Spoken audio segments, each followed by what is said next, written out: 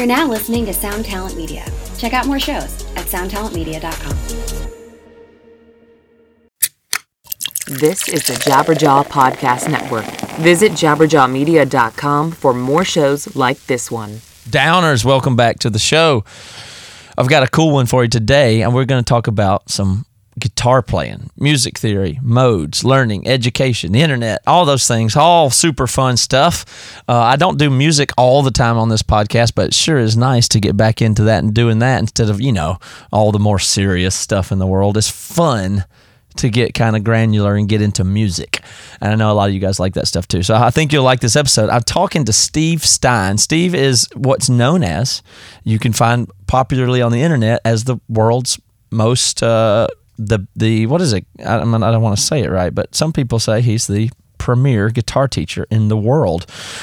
He is incredibly good at speaking, and he cares a ton about teaching itself. He's not, it's really inspiring to listen to him talk, and I really enjoyed our conversation. I think you will too. He does online lessons now and videos at guitarzoom.com. So you could check that out and see what he looks like and what his style is and stuff like that. But he's got some really good YouTube videos that I had seen and stumbled on and got sent to me. And I just, I don't know. Music and music education has always been an interesting topic for me because there's so much of it is terrible and so much of it is good. And as technology and the world changes, our ways of doing education continue to change. And Steve's doing some really good stuff, and it's very fun to talk to. So I think you'll enjoy this episode. I've got for you guys, in case you hadn't been paying attention, some really cool Emery tour dates coming up. We're playing in Nashville. It's coming up on about a week and a half now. We've got a big show at Rocket Town in Nashville. That's the 27th of January, Saturday. There are still tickets available. Emery, As Cities Burn, and King's Kaleidoscope, and Derek Minor. That's attached to the Bad Christian Conference that's going on that weekend that is sold out. But you can come to the concert, meet a bunch of those people, and see a magnificent show that we're then going to take on the road a few days later. We're going to Atlanta, Orlando, Tampa, Miami, and Jacksonville with Emery and As Cities Burn. So please go get your tickets for those right now. Get them in advance. I believe some of these will sell out. You know how it goes. We have VIP packages there too, where we can hang out, or we'll do some acoustic songs and some fun stuff there too. EmeryMusic.com is where you get those. And then lastly, I'm going to tell you, Rockabilia. That is where you want to go. I'm telling you what you should do, as a matter of fact. Go to Rockabilia and get a beanie. Beanies are often an overlooked kind of merch item, and this is a good time of year for a beanie because it is cold everywhere, and they've got everything over there. Don't sleep on hip hop and electronic music merch. It's not all just for rock bands. You can get an ASAP Mob shirt, or hoodie, or Deadmau5 hoodie. It doesn't matter what kind of music it is. And of course, if you like, Motorhead, Mastodon, that kind of thing, Nirvana, the Ramones, there's plenty of stuff over there. Get you a beanie.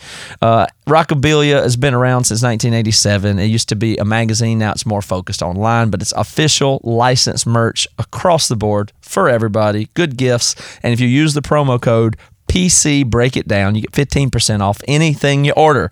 All right, let's talk to Steve Stein. Break it down, Dada. Break it down, oh, break it down. Break it down, oh, break it down.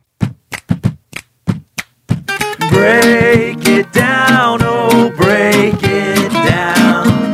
Break it down, oh, break it down.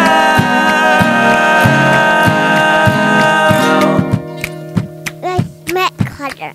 Yeah. First of all, I'll just introduce myself to you just so you have a frame of reference. But I'm a guitar player. I've been playing in a band, touring for 15 years. Got a music degree, studied guitar in college. I've always been in love with music theory. And I teach guitar lessons here and there. I've always really enjoyed sitting down with an individual and going over stuff. I love to talk about how music works more than anything. And sure. I do a lesson sometimes with my Patreon supporters, 2 or 3 of them at a time over Skype or something like that. But I've never been a professional guitar teacher, although I've thought about it because I kind of enjoy it. But when I was in music school, studying music theory, for instance, or taking guitar lessons when I took them a handful of times growing up, I tell you the thing that drove me crazy mentally. I would think about the guitar teacher or the music theory teacher, and they would have to sit there at the beginning of the semester and babysit people. Unbelievable. Like, we're going to start with the treble clef and the spaces and on the lines, and and then you go through painstakingly, and by the end of the semester you've got people, maybe building chords or doing things, or maybe I've learned after a bunch of guitar lessons, maybe you get a student who's fluent in the scale, and I'm talking about starting with beginners and low level people, of course. Sure. And then the semester ends, and that teacher has to start over with, this is the treble clef. And so when I think about all that you've accomplished and all that you do, I've never understood how somebody could stay refreshed enough to stay so excited and involved in teaching as you do. And I don't understand that. So tell me from your point of view how it's not endlessly frustrating to have to start over all the time with people and say the most basic things. That is great. There's two things to that, I'll tell you. Number one is for all those people that go, wow, now my career is different now than it was 5 years ago. But if we go back 5 years, I spent 20 some years literally teaching guitar lessons every moment that I wasn't doing. I had an incredible amount of jobs at one point in time, and I was playing in 6 different bands and all kinds of stuff. But I've always taught guitar lessons since I was 17. So the one thing that people will always say is always, well, you get to play guitar all day. You get paid to play guitar. But what they don't realize is what you just said. You're playing like G and D and E minor chords 8 hours a day, So you're not really getting your practice in. You still have to go home and do your own thing. But to be honest with you, it's always been for me, and I hate to be cheesy about this, but it isn't about, the lessons were never about me. It was always about, I wasn't a player that taught on the side to make money. I really thoroughly enjoy teaching people, and I enjoy when they get it. The light bulb theory, when all of a sudden something makes sense to them and they get this smile on their face, whether it's a kid or an adult, and something's making sense and they get excited and they continue forward. That's what it's always been for me, even now in a, kind of a different light that I'm doing with lessons now. But that's what it's all about, is really getting people to enjoy playing and trying to make it so it isn't so mundane, so they keep picking it up day after day and keep at it. So, well, see, that is on the side of a cheesy answer, but there's no way that's not true, because there's no way you could do what you had done for 20 years like that if it weren't absolutely true. So whether it's cheesy or not is beside the point. That's why cliches get the way they get, because they're true, and then they get said many times. But so is that's the thing for you, must be then the ratio, the effectiveness of a guitar teacher, and how often they're able to elicit that light bulb moment must be a really important thing. If you're a bad teacher, you never get to see it. That is correct. That is correct. And making sure that the lesson isn't about how well I play, it's about how well they play. And so it's I've always thought, like, I was I don't know if you know what Montessori education is, but I was a Montessori instructor for 14 years. Oh, seriously? Yeah. Okay, well, we'll do some, I'll keep going on that, but I'm kind of interested in almost just education in general, even more than guitar, although we plenty of guitar to talk about, but please tell me more about that. I'm interested. Oh yeah, well, and I was a professor at a college here, North Dakota State University, for a few years, and so the thing about education is understanding that the education begins by truly learning to listen. You got to listen to, regardless if it's a guitar lesson or if it's some other kind of educational forum. It's learning how to listen and then responding. So I've always told people, when you teach an instrument like guitar, half of it is motivational speaking and half of it is counseling. You're doing a lot of just learning to listen to people, and when they have a story to tell you, let them tell it, and then get on to whatever it is that you need to do from there. But they've got to trust you, and they've got to trust your direction, and you're taking a big chunk of their life away if you're not doing a just service to them. So it's really important to do the right thing to each individual. So for you, then it's when you tell me about Montessori and that job and what that education, what the philosophy is there, because I think that's a good one. I have kids and I've considered putting them in it because I really like. Sure. But I haven't put my kids in it. But anyway, sure. Tell me, give people a background in that. You bet. I always think of like Montessori education as kind of like. Back when my mom would have gone to school and they went to a little schoolhouse and everybody went to the school at the same time. So you had second graders and ninth graders all in the same building under the same roof. And so that's kind of what Montessori is Montessori education really comes down to there's really three instructors. There's the teacher, there's the other students, and then there's the materials in the classroom. And so what makes it different, I mean, there's all kinds of different things that make it different, but one of the large things is that you don't have like a science class where you're sitting at a desk for 45 minutes or 50 minutes and then you head to a math class for 50 minutes. You have freedom to move about the room and use the space as needed. Now, you have certain assignments through the day that you need to get done, and one might be math, and one might be science, and one might be, reading or whatever it might be, but you can kind of cater those to your needs. So if a child, at 9 o'clock in the morning just isn't a science child, I mean, they need a little time to read first. They need time to kind of wake up their brain before they start hitting the hard stuff. It's okay for them to work on math or work on something else, work on social studies or different kinds of things like that. And you don't have desks. You may have chairs, but the chairs are usually child-sized. The tables are child-sized. And then the materials are specific Montessori materials. And so they learn how to take these carpets and lay them out so they've got their own space, and then they work on these carpets. And I tell you, both my children, I have a 17-year-old and a 9-year-old, and they both went to the Montessori school until my 17-year-old, she was going to 9th grade, and it only went through 8th grade. So then we had to convert her over either to public school or I had to homeschool her, and we decided to send her to public school.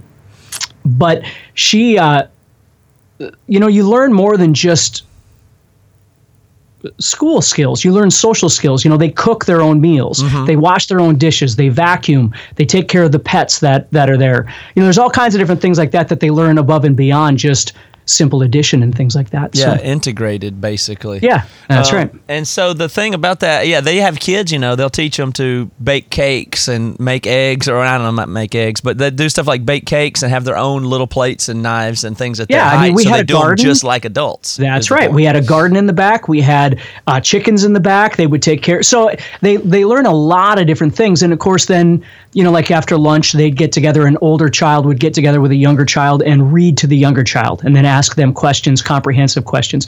So they learn to work together. So it's not like 7th graders, are better than 5th graders or something like that. They learn to work together as a group. And what I thoroughly miss about working there is, you'd walk in every day and the children just absolutely loved seeing you. They'd come up and give you a hug, and I taught music lessons there.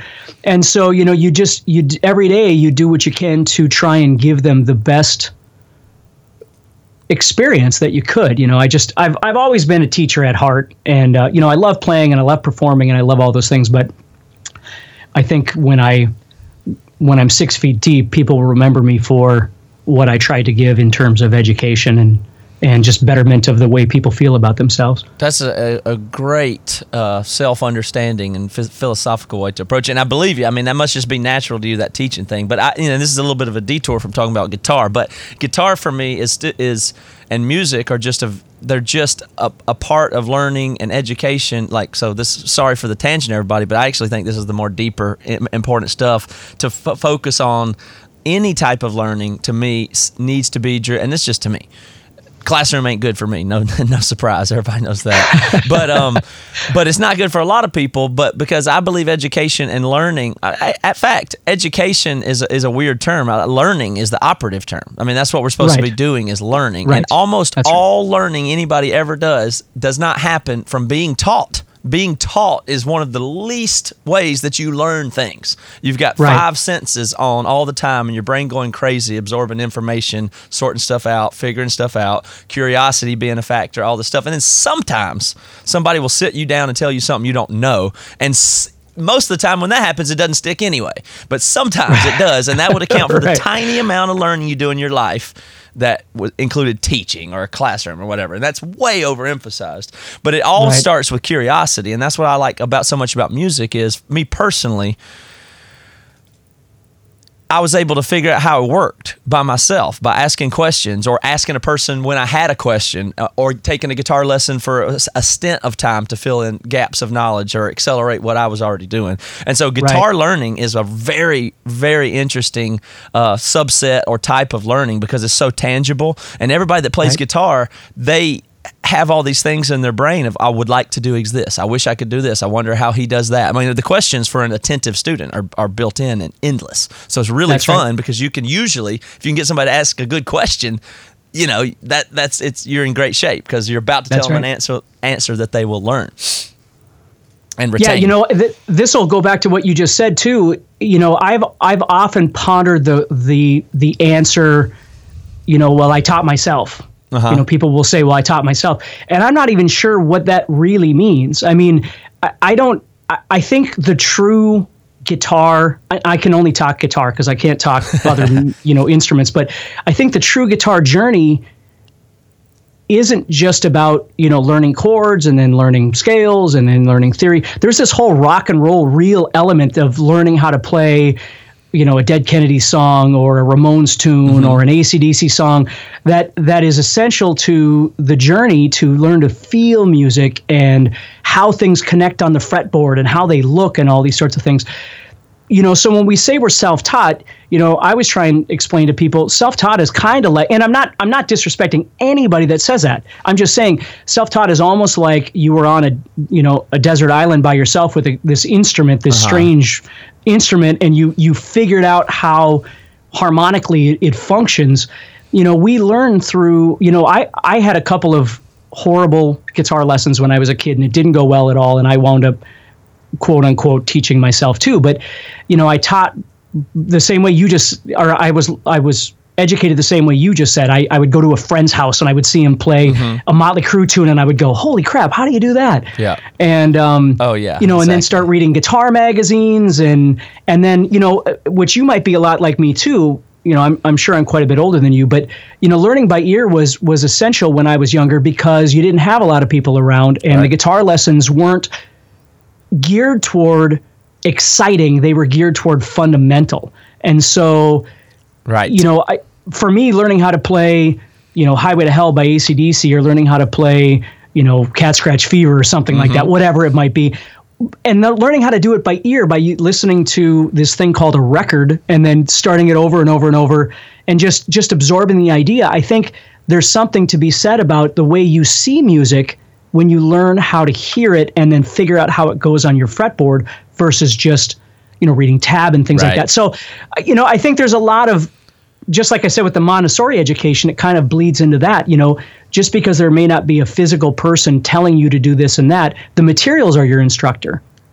So, there's lots of different ways that you can learn. So. Yes, absolutely. So learning being the thing there, the thing about it is if you take guitar lessons, they can be devastatingly dull, boring, and counterproductive, right?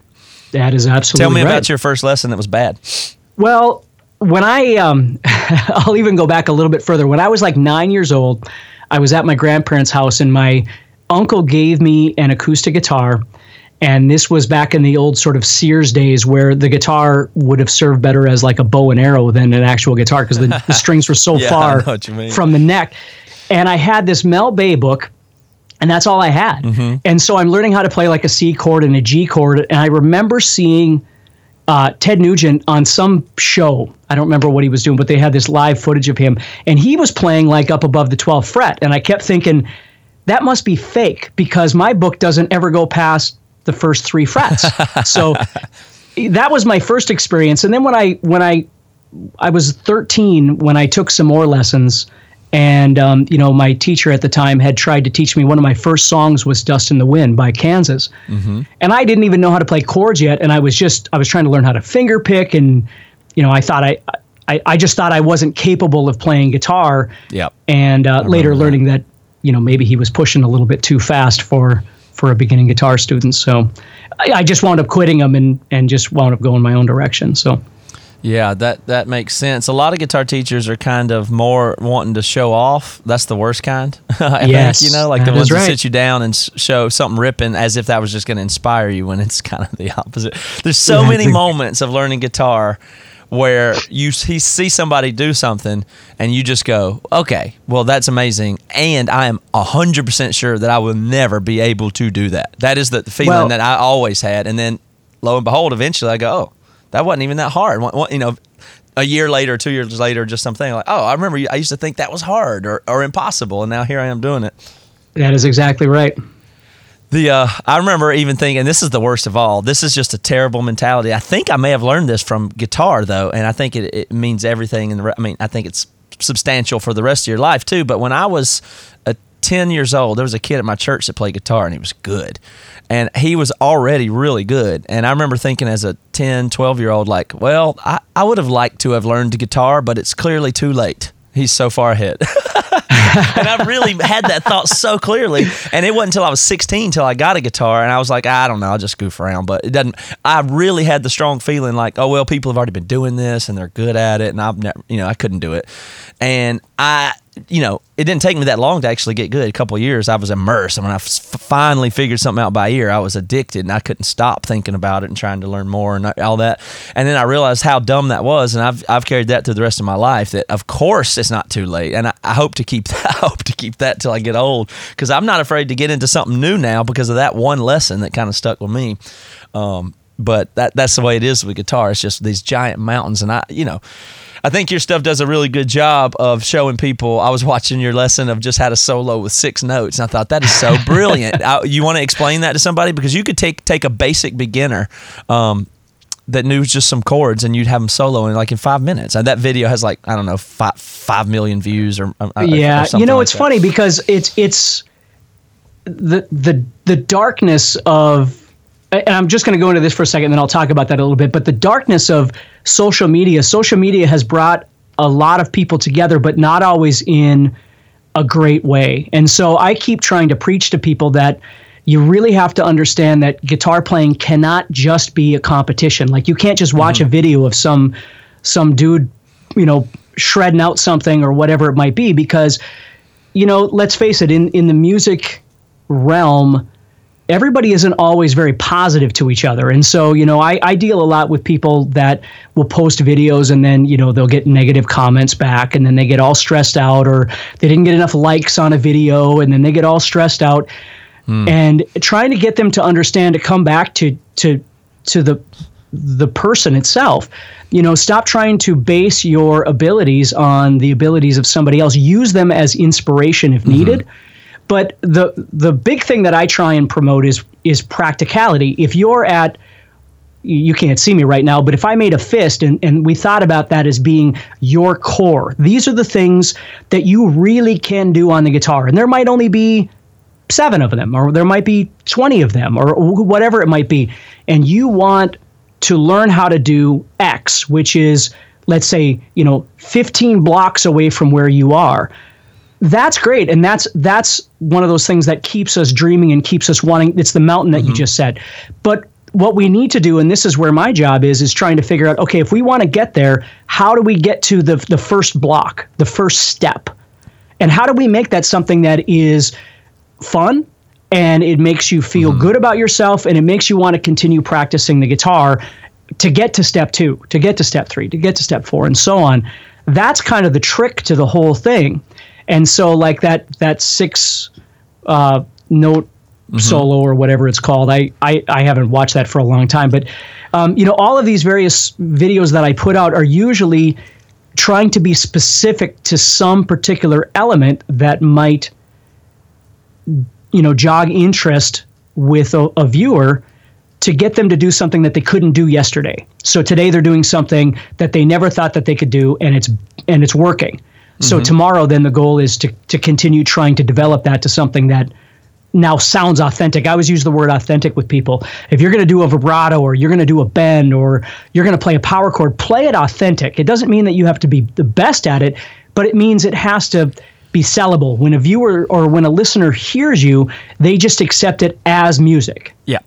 It's, right. There's a difference between practicing and playing, So that 6-note thing was just an idea of how to simplify the pentatonic scale, because if you don't know the pentatonic, and the pentatonic is a weird word, and then there's major and minor, and oh my gosh, I'm all confused. Okay, let's not think of it as a pentatonic scale. Let's just think of it as a couple of notes from the pentatonic scale that you can see from a power chord. Yep.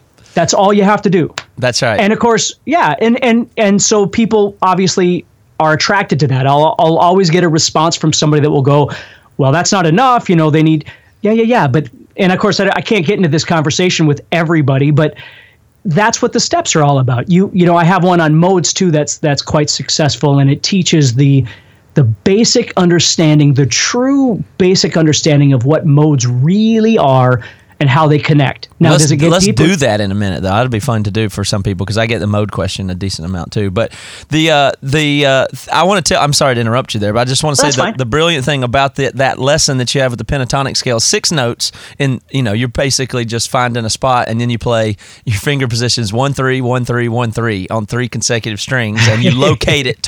You show them where it is located to the root or the chord that is being played, and then without knowing what the pentatonic scale is, you're already soloing. So you don't have to learn the major scale. You don't even have to learn the pentatonic scale. All you had to know is these 6 notes are safe playing on this chord, and then you're already stylizing, which is what you were hitting on before.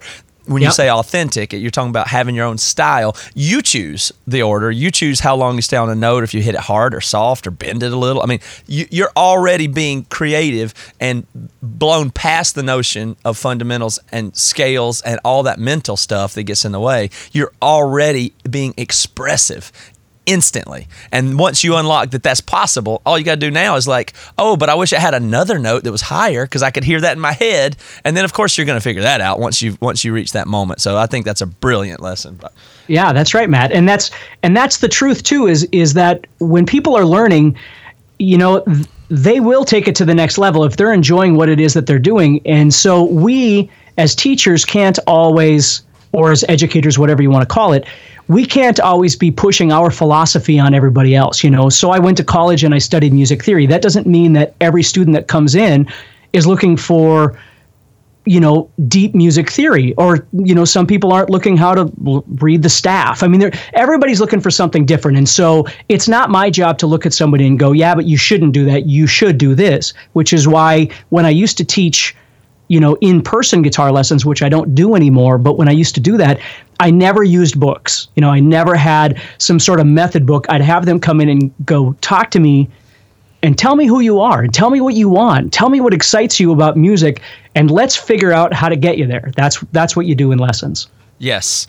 So let's go ahead and do some mode stuff. So a lot of people that listen to this podcast are interested in music or play music and stuff. Not all, but I think people can hang with that, but that's a barrier. I think a lot of people learn the pentatonic scale, they learn the major scale, and then by the time modes come in, they kind of, all right, that might be a little bit much, but it's because it sounds confusing and the names are crazy. But tell me how you explain modes to people if they're already, know the major scale, let's say. Sure. Okay. So if you already know the major scale, do, re, mi, fa, sol, la, ti, do, you know that there's 7 different notes in that scale. And when you play them in that order, regardless of if you're starting on G or B or D or anything like that, it's always going to sound like major. Okay. So the most important thing is not just understanding those notes, but understanding the chords that go with each one of those notes.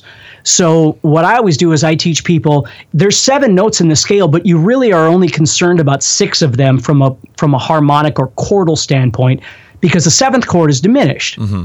Well, we don't use diminished very often, and when we do, we tend to in the pop world or the rock world, the diminished chord, we may use diminished, but we don't usually use it in a theoretical setting. So I always teach people 1, 4, 5 are always major, 2, 3, 6 are always minor. Right. Boom.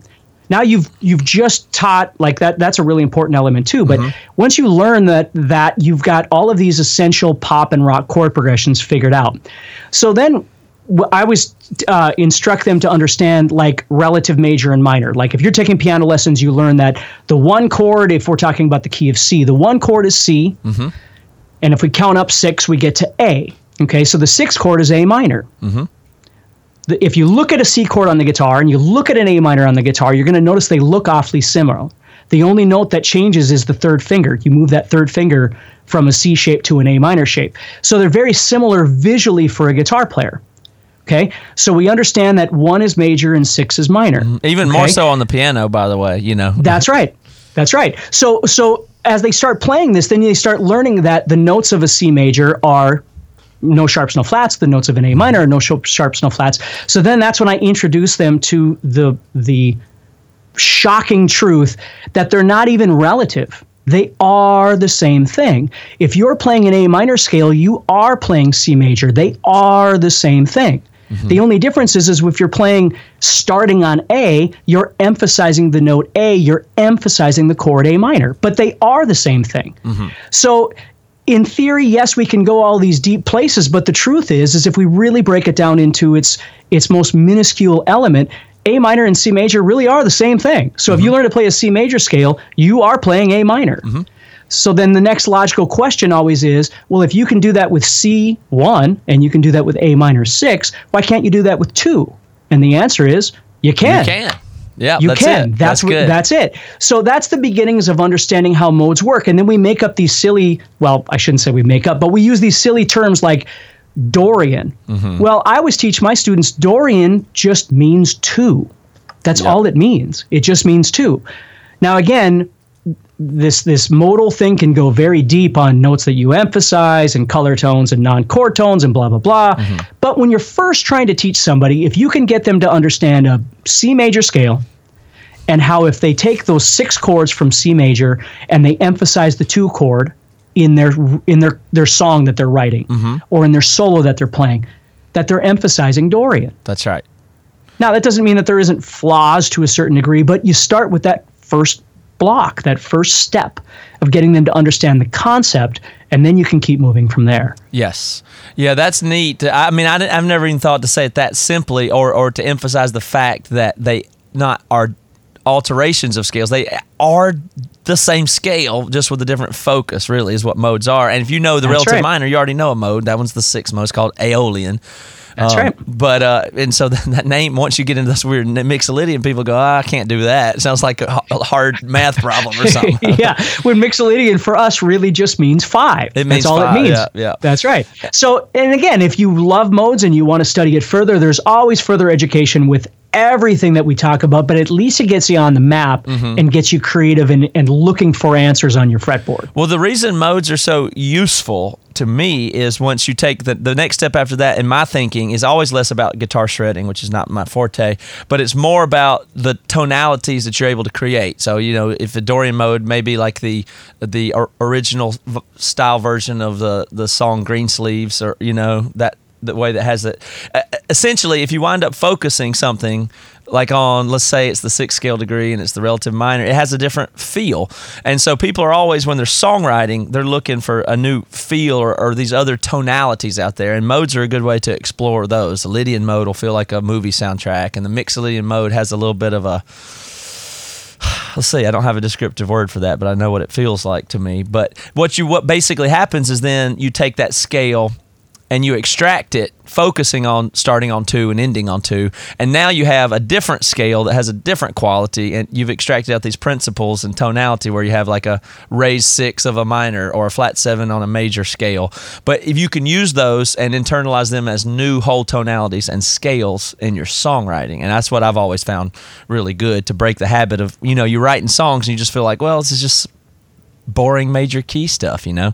So modes are a great way to extract stuff from those focus centers and see if you can get a different vibe in your songwriting. It's kind of the way I think they're useful.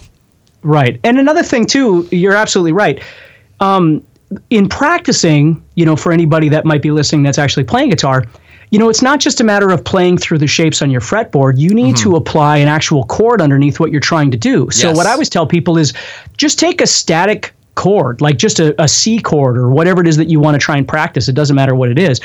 and just have that, record yourself playing it for 16 measures or whatever it is that you use for practice, and then explore the sound of various modes over the top of that. So now you're not locked into a tempo, you're not locked into a chord progression, which causes a whole, set of complications on its own. You just start with even a power chord. And power chords are nice because power chords aren't major or minor. So you could take just a C power chord and practice playing, like he just said, like Matt just said, you could practice playing major or Ionian over the top of it. Then you could practice playing Mixolydian over the top and hear the difference between the two. Because the scales and the shapes and everything that you learn on the fretboard, they really don't come to life until there's a chord underneath them, so you can really hear how the notes are interacting with that chord. Let's talk about the development. I mean, you've been doing this a lot longer than me. Well, not a lot longer. I'm probably older than you think that I am, but I'll be 40 coming up here in the next year and a half or so. So I feel like it's crazy that I've been playing guitar so long, because I remember when I started playing, I thought I got in late. And I've only been playing 3 years. Like, I was bragging that I'm this good after 3 years, but now I've just been playing for 20 years or something. So it just doesn't, and I don't get a lot better because I don't practice a lot or anything. But I've noticed, the guitar culture is so interesting, and there's so much to it. And, we started doing guitar before there was any real way to share information. You had to take a lesson or learn on your own. And then about the time I was really learning guitar, there were magazines like Guitar World and things like that. So it was like Tab, like, holy crap, that's amazing that I can find the Alice in Chains song. If they put it in the magazine next month, I'll get to learn it, kind of a thing. That's right. And so I learned a little bit from that, but it still was so far off from today, with where you can literally, it's just unbelievable to me. Once I had learned to the general proficiency level that I have and maintain, all my proficiency level was developed before there was anything like online lessons or any download. Couldn't find the tabs for stuff. It didn't exist. And so there's good things and bad things about that, I suppose. But it's so turbocharged now. When a kid gets good at guitar, they just get into this crazy thing of YouTube and all this stuff, and they can just get so technical and so proficient so fast. It used to be kids just sitting in Guitar Center trying to play Nirvana, Come As You Are or something. Stairway to Heaven and stuff, yeah. And that's how you learn. You just get, and the way those players sound, like, it's so bad. But now the people that are like, even just, there's just these people that have just these unbelievable levels of proficiency that have so little experience with playing in band, being, and it's just so bizarre how turbocharged the talented people or people that put the time in it can get these days. It blows my mind. Right. Yeah, and that's something else that you try and explain to people too is what are your goals? Because learning how to play guitar well doesn't necessarily mean that you're going to be compatible in a band. That has to do with your personality. Stage presence, all of these different kinds of things that go into the performance of playing, and learning how to listen to a drummer, learning how to listen to a bass player, learning how, when your singer doesn't come in the right place, or singing the wrong lyrics or whatever it might be, and what you do as a band to try and make sure that it seems seamless to an audience that's listening. All these different kinds of things that are above and beyond just learning how to play scales really fast. So there's a real world perspective to playing too that I always try and let people know, because you're right. The thing is because our brains are wired the way they are, and this is certainly, something that I find in a lot of adults. They'll start practicing, a scale, and then they're just hell-bent on speed or technique or whatever. And I don't think that that's a bad thing. I think that's wonderful if that's one of your goals. But it's always nice to step back and understand that if you're actually making a stew, the stew has all of these different elements in it. And if you put way too much cumin in your stew, it's going to taste bizarre. So the trick is I think, and it comes with age too, is that you start realizing that the more you can serve the song and the situation that you're in, and the less you're just serving yourself as far as how fast you can play. And believe me, I've been there. I spent many years working the speed demon thing, but just trying to figure out how to come back around to, serving the song best, serving the band best, and the audience. So everybody's enjoying what's happening, including myself. But reminding students that it isn't just about, because it's easy to become one-dimensional when you get excited about something. Yeah. So then they go, well, what am I supposed to practice every day? Well, if you're excited about something, it's awesome to practice it 2 hours a day. But if you do that every day for the next 6 months, you're going to get great at that. But your improv skills are going to decline. Yeah. Your creativity, your songwriting is going to decline. If you're not on those things on a regular basis, they tend to start, fading away. And so it's important to try and kind of keep up on different things. Yeah, that seems like it might be a more danger than ever, given that how much we do stuff alone and less in person. You don't have to. I used to call them tab heads, but now it's probably more like YouTube heads. But it's the people that, like, if you know more than 8 bars of a solo in Master of Puppets, and I'm at Guitar Center and you're playing an Ibanez through a crate thing and it just sounds terrible. Like, that doesn't make sense. It makes no sense that you would know how to play that fast and know all those notes and have them memorized in that sequence because you learned it from a tablature, and it sounds terrible. I mean, it's like, there's just no offense to Ibanez or Crate or anything, of course, but I'm just trying to make a stereotype. But it's that's so out of balance. It's just it's almost unfortunate. Like, why did you spend all that time learning these notes and you don't even know how to sound good? Like, your right hand, the way it hits the strings, doesn't even sound good to me, and it's out of tune, and the tone is terrible, and those things they're more glaring than somebody that's just not as good but balanced. Right, and that's the other thing too, as a matter of fact, is that people are so busy trying to get to the end. It's like a race, trying to get to the end of whatever it is. They're not thinking about the quality of what it is that they're trying to do, and the approach that they're having to make something sound. Again, authentic's the only word I ever come up with. I don't use words like professional. I don't even know what the heck a professional really is.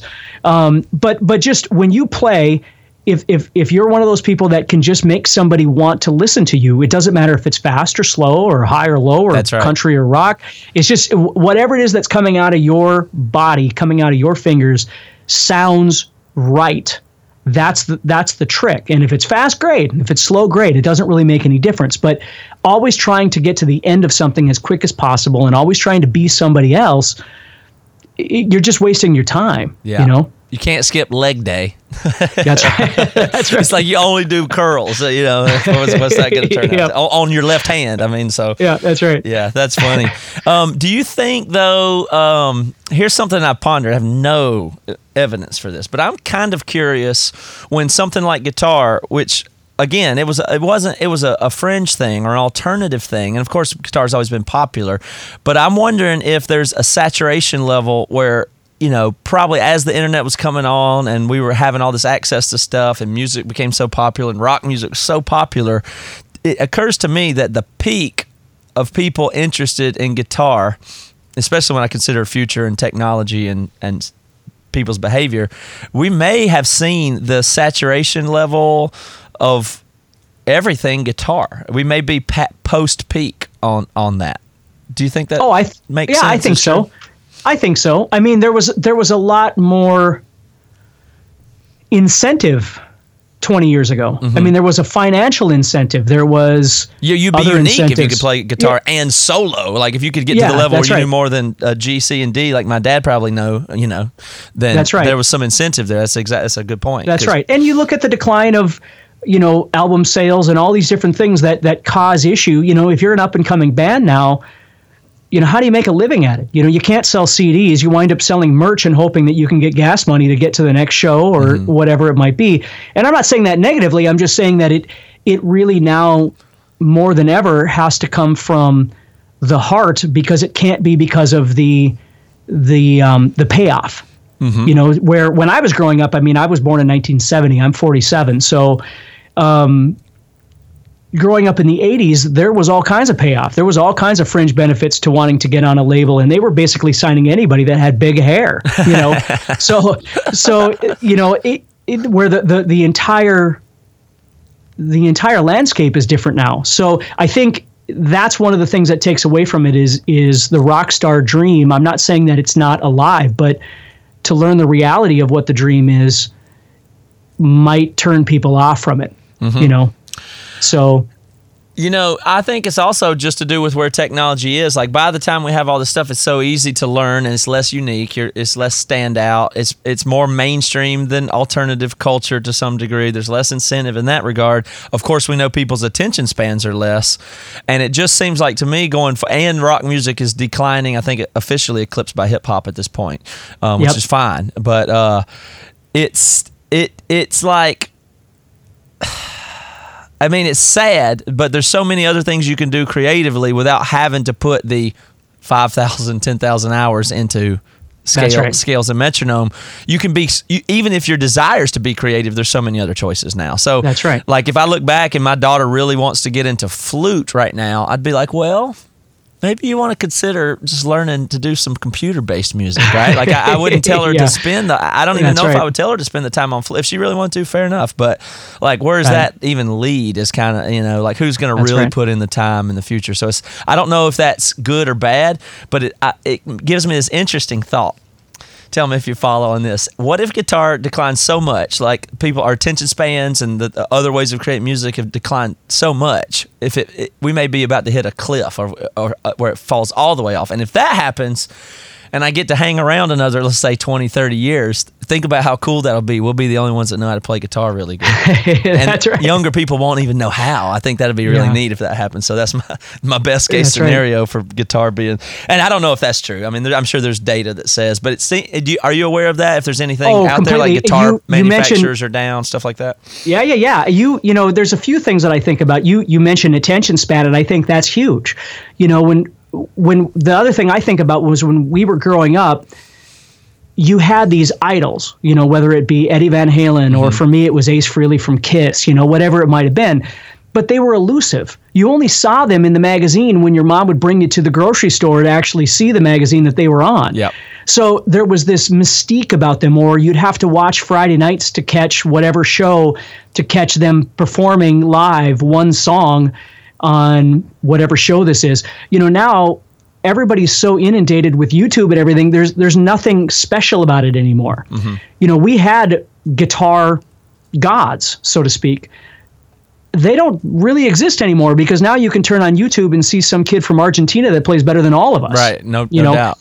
So I that's one of the things I think about a lot too is, you know, it makes the platform even for all of us, but it also takes away, for me, the fun that I had as a kid of wanting to grow up and be a rock star. You know, I probably could have been a doctor today if it hadn't been for Ace Frehley. I could have been doing something else. I know, right? You just redirected all that to something even more productive. That's right. I never looked around, never looked to see if there was another path. I just, this is what I wanted.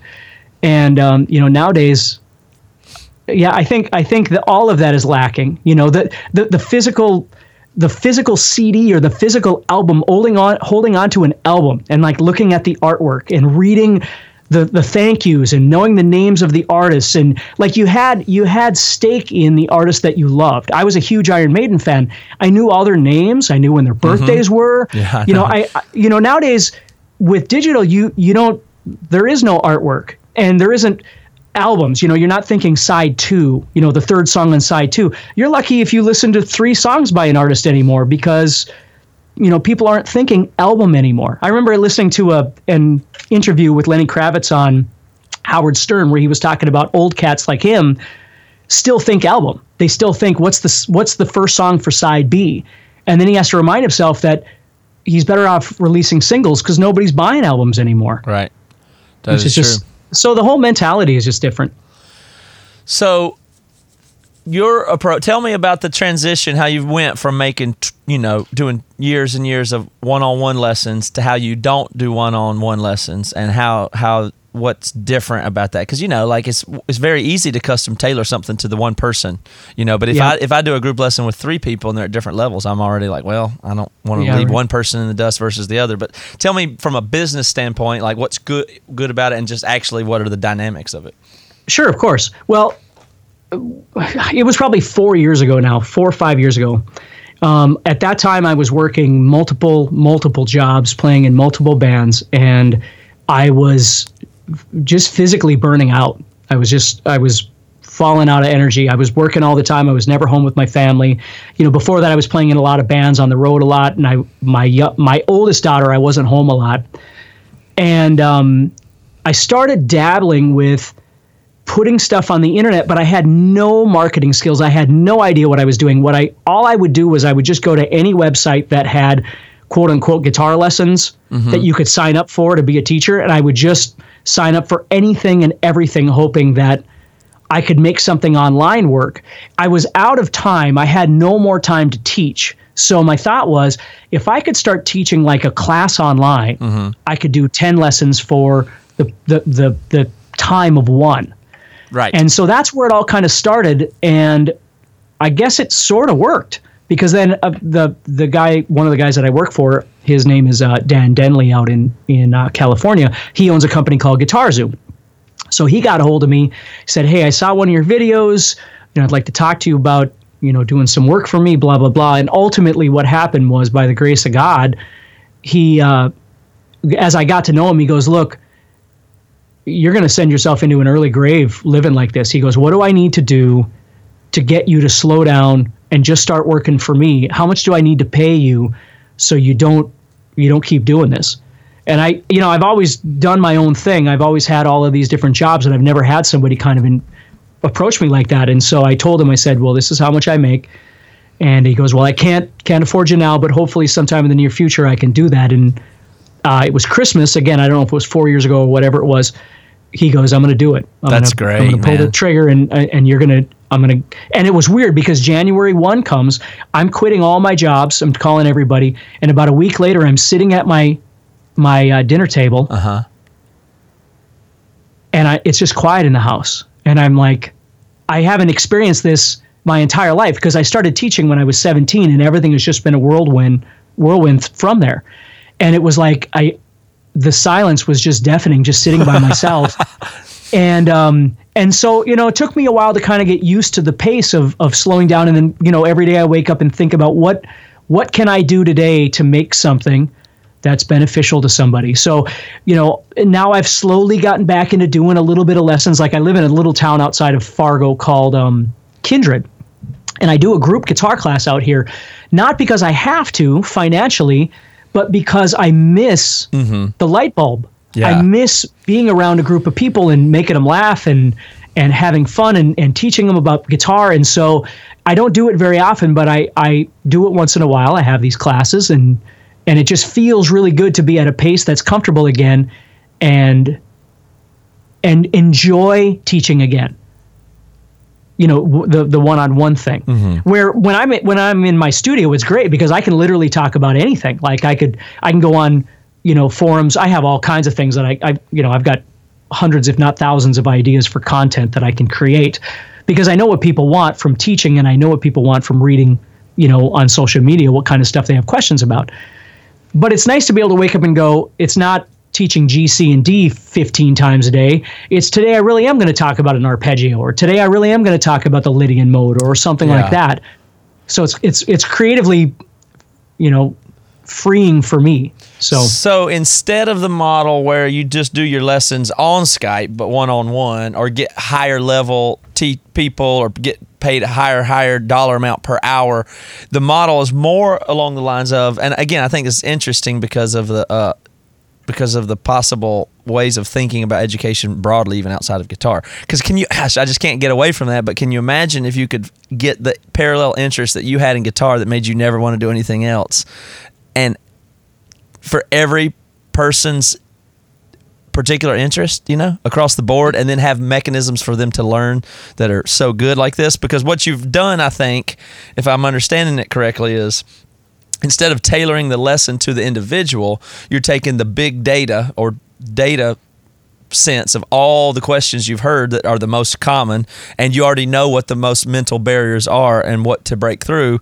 And instead of tailoring it exactly to that person's thing, you just know, I get to talk very in depth about arpeggios, and I can picture in my mind a very specific student that's backed up by numbers, because I've done this 100 times or 1,000 times, and then the people that need that exact lesson that already know the prerequisites will gravitate toward or find that exact video at that time. So it will be right for them when they find it.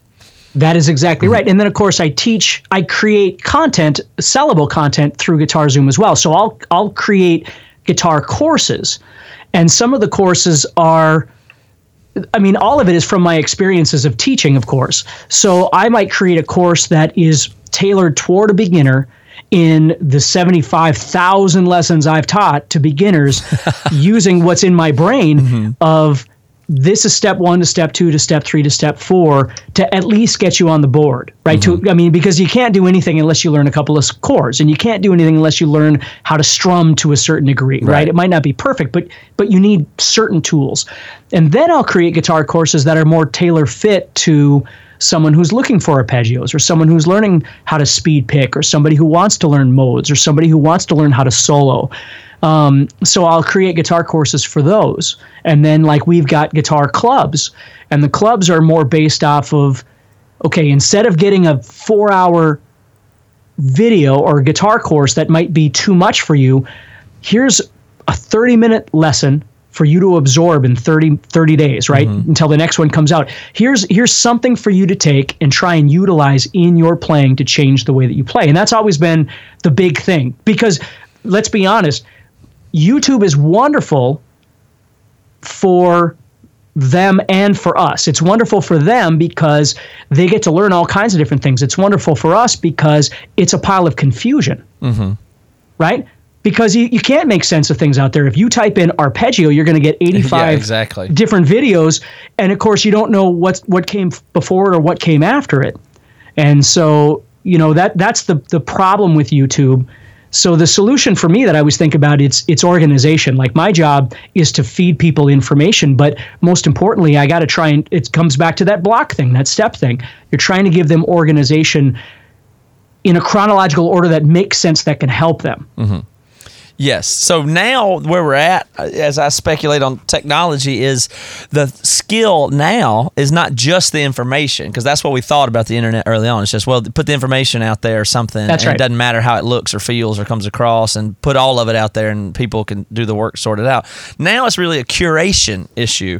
And as we move forward, that's going to increase, according to me at least. But you can imagine a film director could have 90 cameras from every possible point of view when he goes to capture, versus Stanley Kubrick having just the right angle planned out. Then he had to get it one take with film.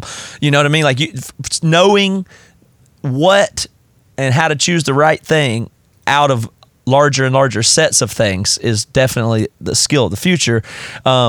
And YouTube can be a mess like that, just bad organized videos on arpeggio. That's rough. But there's something I've found that's really interesting to me right now that I'm learning a lot on is Instagram. And I think that's crazy because I never really thought that much about or took it seriously.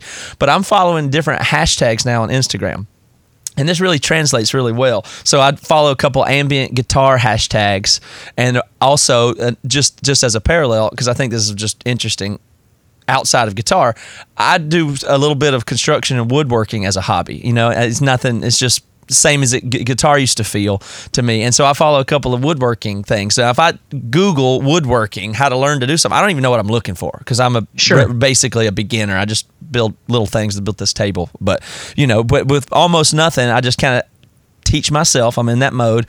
I'm in the curiosity mode, but I can't sort through all this stuff. So on Instagram, I'll see an 8-second video of somebody using a tool that I don't know what it is, and I go, ooh, now I know. And this person is good, and they make these short videos or whatever it is. And if it's not interesting, I'm just scanning on by. But it's feeding me new things, and I can see a new pedal that somebody has to make an ambient sound, and I'm either interested or I'm not, but I can learn right away, and it's coming from a trusted source. So I either follow that trusted source or at least take the name of that tool or the name of that pedal, and now I know what I'm off and learning. And that web of learning is just endless, and it's focused, and it's useful, and it's just crazy, and so it's like that's just terrifically exciting to me. And it seems like this is just my pet thought, but it just blows away classical and school education so much. I'm so excited about where we're at with that whole thing. But Instagram is, because it's the shortest little consumable, you can't put much on there, and I've just found that to be incredible. But it's a matter of being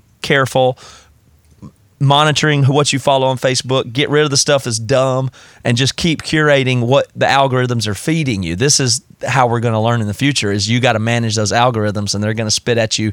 You got to do battle with them. They're partly going to decide what you see, but you got to curate that, and then hopefully there's other people curating the best ideas, and they'll float to you. That's a really dense thing, and I think it's going to open up a lot of stuff for a lot of people to learn a whole lot. And so you're right out there doing that with the thing with guitar here, which is just how I came up, and it's really neat. It's really neat to see. It's inspiring that you can stay with it and have that heart to continue to teach people and do that. It's just exciting to me. If I didn't know better, I would think you've studied some marketing, because everything you said is absolutely perfect. Okay, that's right. Good. I don't study marketing. I don't really like that. I try to avoid marketing in some degree, but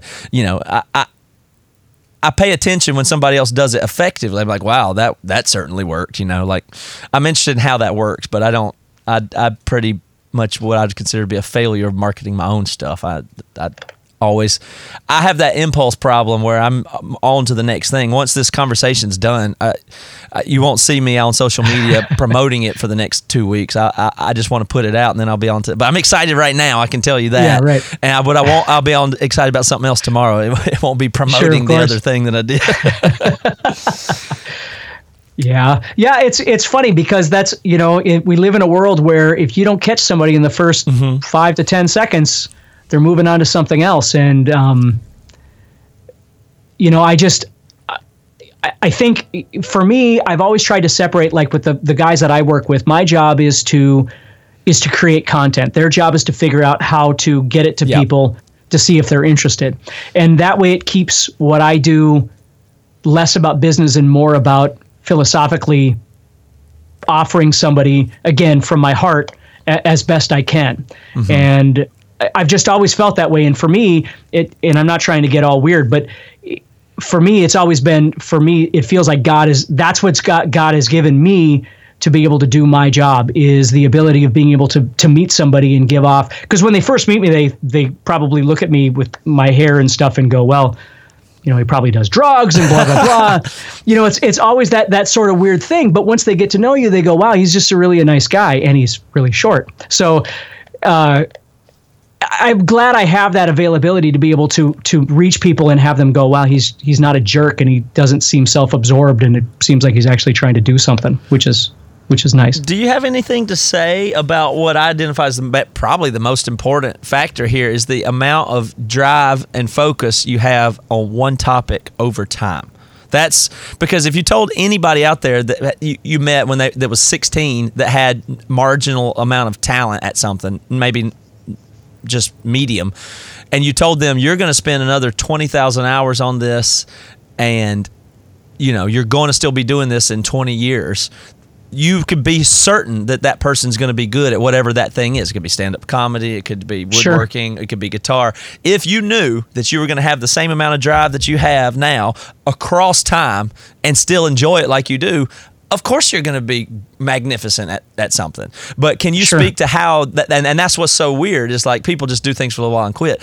Do you have any insight on what could cause you to care about one thing so much for so long and retain that drive? Because if it was just about cashing in on your knowledge or making money, your life would be totally different, obviously. And I don't think you'd be as good a teacher if it wasn't as authentic as it is. Right. What I think the most important thing, to be honest with you, it's got to be motivation. Like, people need external motivation. Like they're willing to pay somebody to learn how to get healthier, or they're willing to pay somebody to go to a gym to do whatever. The trick is learning how to motivate yourself, and you can use other tools to make that happen. But it's becoming stagnant and bored that makes you want to quit whatever it is.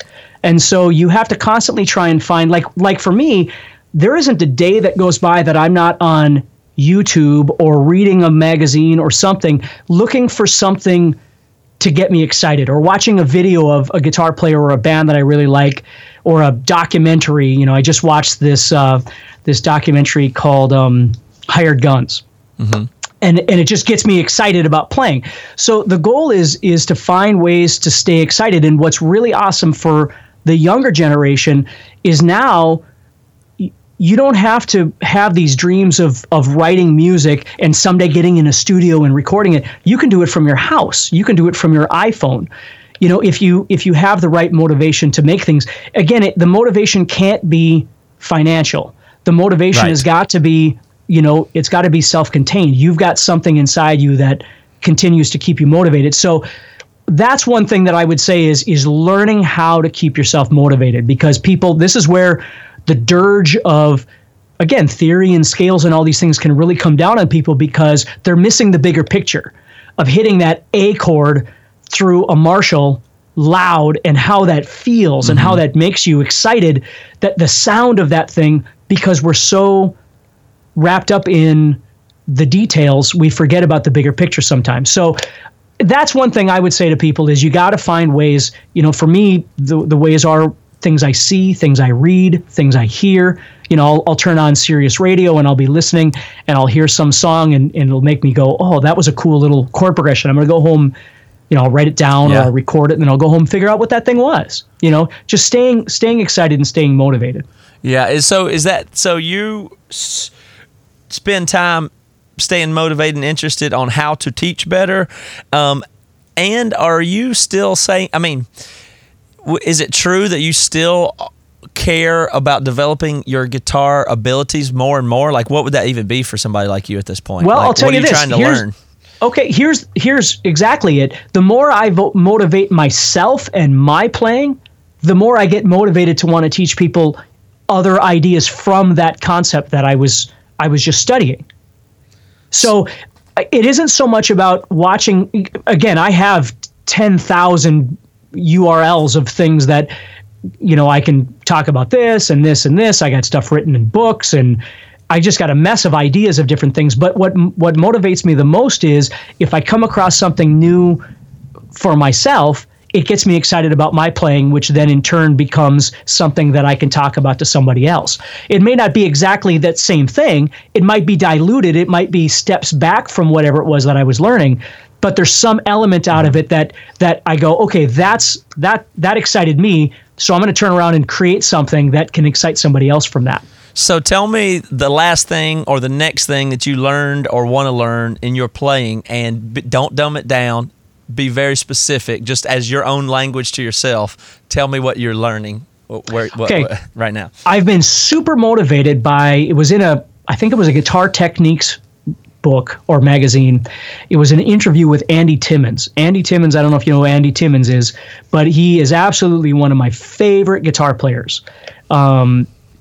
He just has a wonderful sense. He's almost like a cross between Lincoln Brewster and Eric Johnson. Mm-hmm. And he's just got a wonderful sense of melody. And in this magazine, there's a section in there where there's a video where he not only plays, but he talks about what he did and why he did what he did. So he starts off by saying, first of all, I didn't improvise this thing. I sat down, Guitar Techniques or whatever magazine it is, sent me this track to solo over. So I sat down and I thought about these chords and how I connect them together to write something. And I loved his creative writing approach.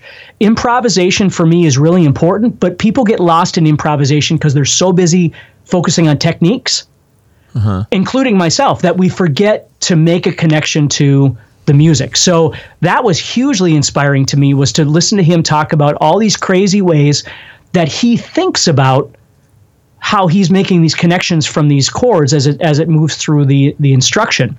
I always thought it would be cool to have a guitar magazine where instead of talking to Zakk Wylde about some Ozzy song or talking to whoever, Steve Vai about some Steve Vai song, is to have them jam over an actual track, like a realistic human song, and go, now let's talk about what you did and why you did it. Yeah. Because it would give people insight. It probably would break down the wall of secrecy and all those sorts of things, but at least you'd get to see inside the brain of a player that you like and how they would approach something that you would play versus, how Zakk wrote Miracle Man or something like that, something more realistic to a daily approach, Yeah, that is interesting. The mental, it doesn't matter how proficient you could ever get or what BPM you could play. There would never be a time when you've mastered the art of composition or improvisation, and that's right. There's no ceiling to that. And to me, I think the thing I wish I had done more of, or I wish I could get the motivation to do, is learn to really get into the artistic side of what you're saying, but it has to be somewhere in improvisation that I feel like. Improvisation for me splits into two things. There's the one where it's all about techniques, and if you learn the fundamentals, then you'll be able to pretend like you are improvising, which is not the same thing. That's what I did. That's how I learned to play. I learned to pretend like I was improvising. But who can improvise is somebody like Charlie Parker or somebody that has a virtuoso on some instrument to where them and the instrument, like all they're doing is speaking, and it just comes out the instrument, and they're not thinking anything when they improvise, which I don't even know if that's improvised. I guess it is, but it's just like it's being present, it's singing, it's being expressive, and your cello is connected to you, and it's an extension of you. I think that's what that would be the ultimate, most satisfying, non-cognitive way to play music, and I certainly can't do that, but that is what I think would be like the highest possible goal, and almost nobody ever does that, That's right. And that's so right. It's well, endless. and the cool thing for you, Matt, is that you get to you get to create music on a regular basis. Where a lot of people don't have that opportunity. So for me, it's always it's trying to explain to people there's a balance between like what you just described perfectly about improvisation and mimicking improv versus authentic improv. And then the availability of being able to sit down and create something that you can feel good about yourself.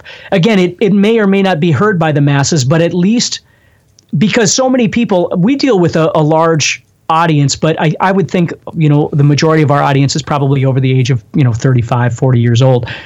And they still have this mentality that writing songs is something that the other guys do, something that the big boys do. No, that's so wrong. That's right. So if you can introduce... I'm sorry to interrupt you. Go ahead. But your kids will make up a song. All they got to do is when they're making up a song about brushing their teeth tonight when they're 4, all you got to do is not stop doing that until you're 40. And the songs that you continue to make up, I assure you, will be really good. Yeah, that's right. 34 years later. Yeah, that's right. So, it's getting people to understand that it's not just about soloing. It's about creativity. Mm-hmm. It's about songwriting. It's about connection to music, and it's not just about moving your fingers across a fretboard.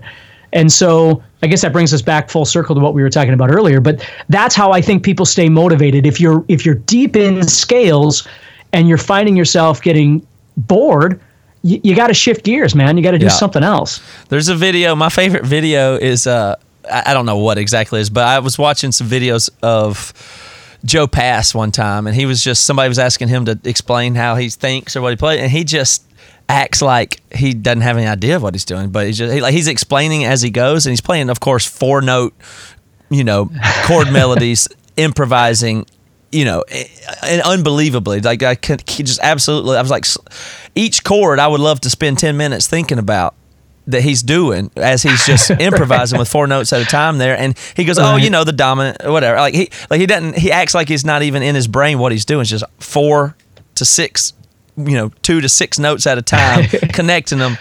Unbelievable chromaticism, everything all over the place, and it's like his brain's not even really on. He's like, if you ask him how to do it, he acts like he wouldn't know how to explain it. It's unbelievable. That's right. Yeah, and those are the guys that unfortunately you wish you could tap into their brains and what they're. Yeah. You can't. Yeah, they're beyond the rest of us. So. Yeah, that's awesome. Do you ever listen? Do you follow or do anything jazz like at all? No, it's not that I don't enjoy jazz. It's just. People always ask me, like, well, do you study bass or do you want to play ukulele or would you like to play banjo? I can't seem to find enough time just to practice the things that I'm doing right now. And then I feel really guilty if I try and sidetrack to something else. So I enjoy listening to it sometimes, but I have this curse, as I'm sure a lot of other musicians do, where when I listen to something, I need to know what's going on and I need to figure out what's happening. And then it brings me on a whole nother, now I'm watching cat videos for 10 hours and I'm completely sidetracked on something else. So I try and stay in the world that I'm practicing in, because when I go to bed at night, I can't sit and listen to music because I can't shut my brain off. I know what you mean, yeah. Yeah. So jazz is one of those things where someday I'm going to have time to study it further, which means I'll be able to listen to it more. Yeah, but it's but not for now, casual. I just need to, you can't sit there casually and not analyze what you're hearing, so which is frustrating, right? I had a professor once that told me that the true status of becoming a musician is when you can learn to listen to music on a casual level again. Yeah, that's when right. You can learn to just listen to it and enjoy it. I'm not there yet. That's really interesting you say that, because I hadn't thought about it like that. But I always tell people now, like, well, they ask me what I'm listening to, and I usually am like, listen, I don't listen to a lot of music right now. I don't know what to tell you, but I just don't, unless I'm trying to write for a new album. Otherwise, I'm probably listening to podcasts or doing something else entirely, because I can't. I mean, the whole reason I listened to music so much was because I was trying to figure it out, and so when I'm hearing music, I'm just trying to figure out what's going on, and it's quite distracting. That's so right. if music's on, I'm thinking about it. I'm not. That's right. It's very hard unless it's something I've just listened to enough times and can feel it or something. But it's very hard to listen to music because it takes my. If it's on, I will concentrate on it. So that's right. Yeah. That's my wife. It drives my wife crazy because I listen to a lot of talk radio when we're in the vehicle. But that's exactly why. Yep. Because if it's music, then I'm trying to think about this, and I got to remember this, and that was really cool, and what was going on there, and so talk radio works for me. That's great. Well, Steve, it's very exciting to talk to you. It's inspiring. It's inspiring just the way that you're thinking. I didn't know we have as much to talk about or being in common, because we could do. Obviously, it's completely infinite and endless what to talk about. We covered a whole bunch of different things that are all interesting to me. So I can say I very much enjoyed this conversation and appreciate your time. Thank you, and I appreciate it as well. I appreciate you getting a hold of me and your time as well. So, what do you like people to do? You like people to go to guitarzoom.com? Yeah, head over to guitarzoom.com. That's probably the best place to go to try and get a hold of me and see what kind of stuff we have. The other thing would be to just head over to YouTube and look up Steve Stein and see if you find some stuff on there.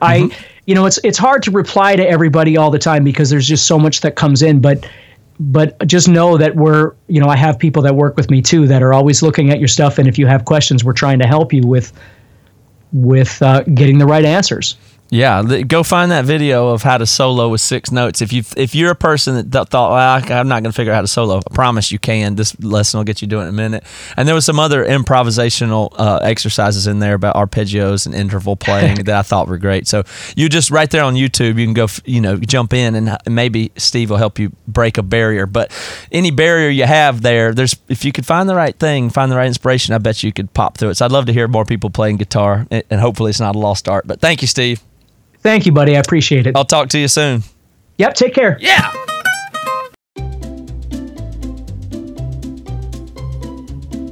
Hello, and welcome to Novel Conversations, a podcast about the world's greatest stories. I'm your host, Frank Lavallo, and for each episode of Novel Conversations, I talk to 2 readers about one book. And together, we summarize the story for you. We introduce you to the characters, we tell you what happens to them, and we read from the book along the way. So if you love hearing a good story, you're in the right place. Our 9th season is coming this fall. Tune in to hear from some of the all-time great authors, Charles Dickens, Jules Verne, F. Scott Fitzgerald, and more. Subscribe to Novel Conversations wherever you listen to podcasts.